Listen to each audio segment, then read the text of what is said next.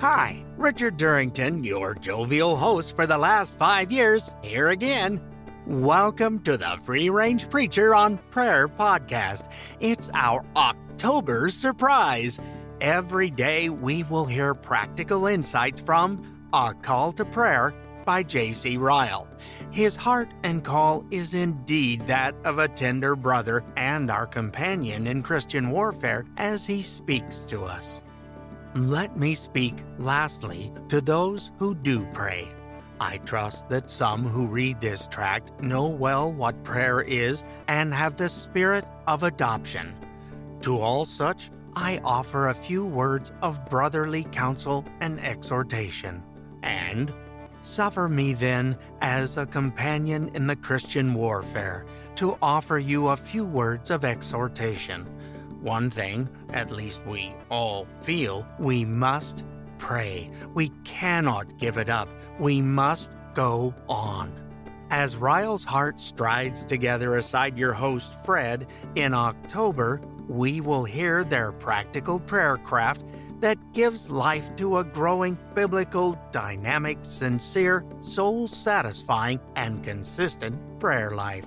And now, live from the paddock, here's your friend and mine, our host, Fred.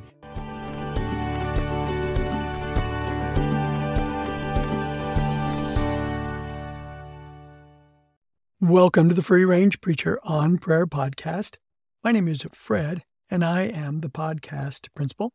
We are back in the paddock, as we like to say. Day 29 of our Call to Prayer, our wrap-up of Call to Prayer in our October surprise. A Call to Prayer, as you recall, if this is your first time, you probably don't recall it, but it is a book, a little tract he called it, written by J.C. Ryle. And we've been going over that in this year, and we have wrapped up our 5th year with our October surprise. We do something special every year for that. But we've wrapped that up by finishing off his book, and we will finish off the book. I wasn't sure that we would. But today, we want to get right to it because today is one of the most personal statements for me that he makes. So we do want to get into it. J.C. Ryle says this, quote, and this is in Watchfulness in Prayer.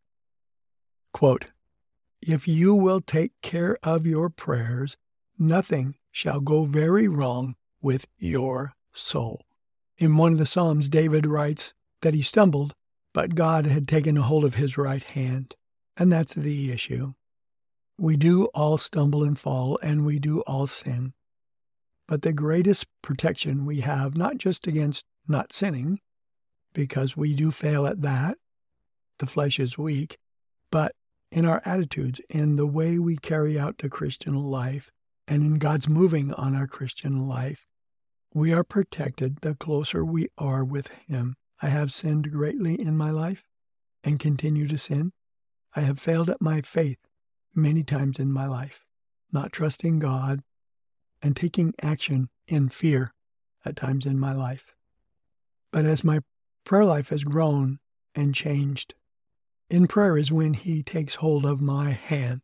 And I tell people quite a bit, the best place at all in this life, mentally, physically, spiritually, is to be broken at the feet of Jesus in repentance, an acknowledgement of our sin, because then He comes alongside us and He comforts us, reassures us in our forgiveness, and tells us to move ahead. And I want to use in our referencing, in our illustration of, if you will take care of your prayers, nothing shall go very wrong with your soul. I want to use David and Saul, King David and King Saul. And if you look closely at their lives, and it took me a while to figure this out, but both kings sinned in a very similar fashion. But we look at one as a success and the other as a failure. And the question is why? King Saul started with false humility.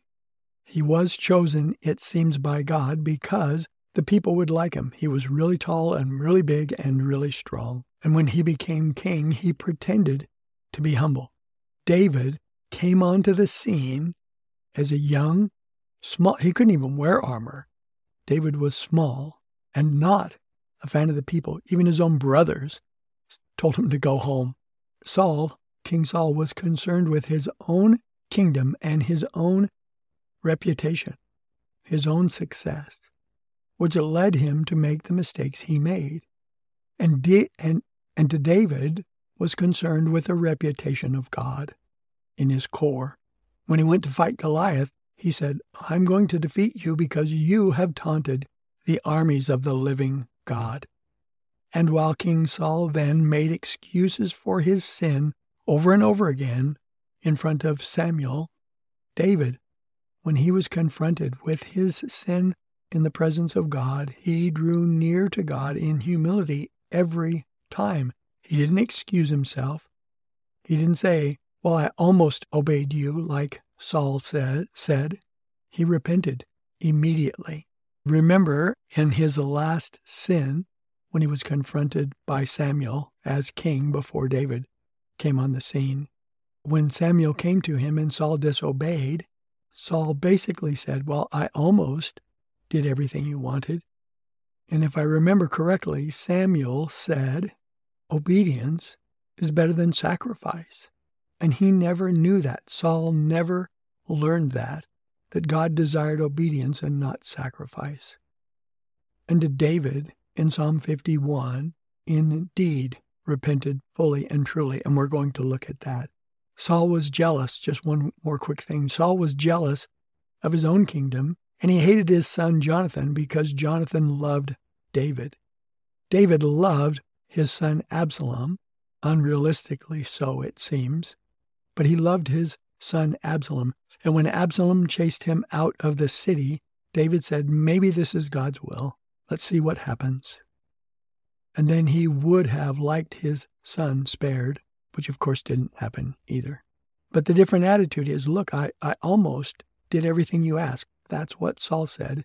David said, what is your will, holy God? Remember in the quote we have, and I didn't look this one up either, but he said, let him do to me as seems good to him. So he wouldn't have taken Absalom's life. Saul would have taken Jonathan's life. Saul fought for his kingdom until he died. David said, your will be done. And we will never be perfect. Even when we are intimate with the Holy God of the universe, we will never be perfect. But what God asks of us is to bring our weakness and to bring our repentance to him. Psalm 51 is David's repentance. And when you've established enough of a relationship, we know as we do that, as we draw close to God, we know what he desires from us. And so when J.C. Ryle says, if you take care of your prayers, nothing shall go very wrong with your soul. And perhaps, in our eyes anyway, maybe in my eyes, the worst thing David did was not go to war with his men, to have an illicit relationship with Bathsheba, and then to kill her husband to cover it. But when he was confronted, he knew God well enough not to defend himself, but to break down. And Psalm 51 is his breaking down before Almighty God. Verse 4, where Saul said, well, I almost did everything you asked. Remember? And then Samuel said, why do I hear these sheep in my ear? What David says in verse 4 of Psalm 51 is, against thee only have I sinned, and done what is evil in thy sight, so that thou art justified when thou dost speak, and blameless when thou dost judge. And then in verse 6, behold, thou dost desire truth in the innermost being. And that's our sincere relationship. When we come before God with truth in the innermost being, then he will give us wisdom in our hidden parts because we have not withheld ourselves truly from him. And then verse 16, what David knew that Saul never knew was, for thou dost not delight in sacrifice, otherwise I would give it. Thou art not pleased with burnt offering. The sacrifices of God are a broken and contrite heart. O God, thou wilt not despise it. And if for no other reason at all, in our failures And in our struggles, if we have that close relationship with God, my beloved, we can be in the sweetest place here in this life, which is broken and contrite, at the foot of Jesus, knowing the loving forgiveness and the restoration that he brings to us. That by itself is worth a close, intimate, growing, biblical, dynamic, sincere prayer life.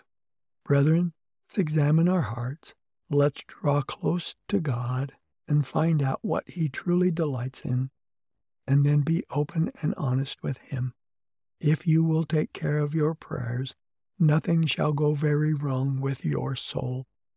Tons of stuff have gone wrong with my life, but God has made my soul steadfast.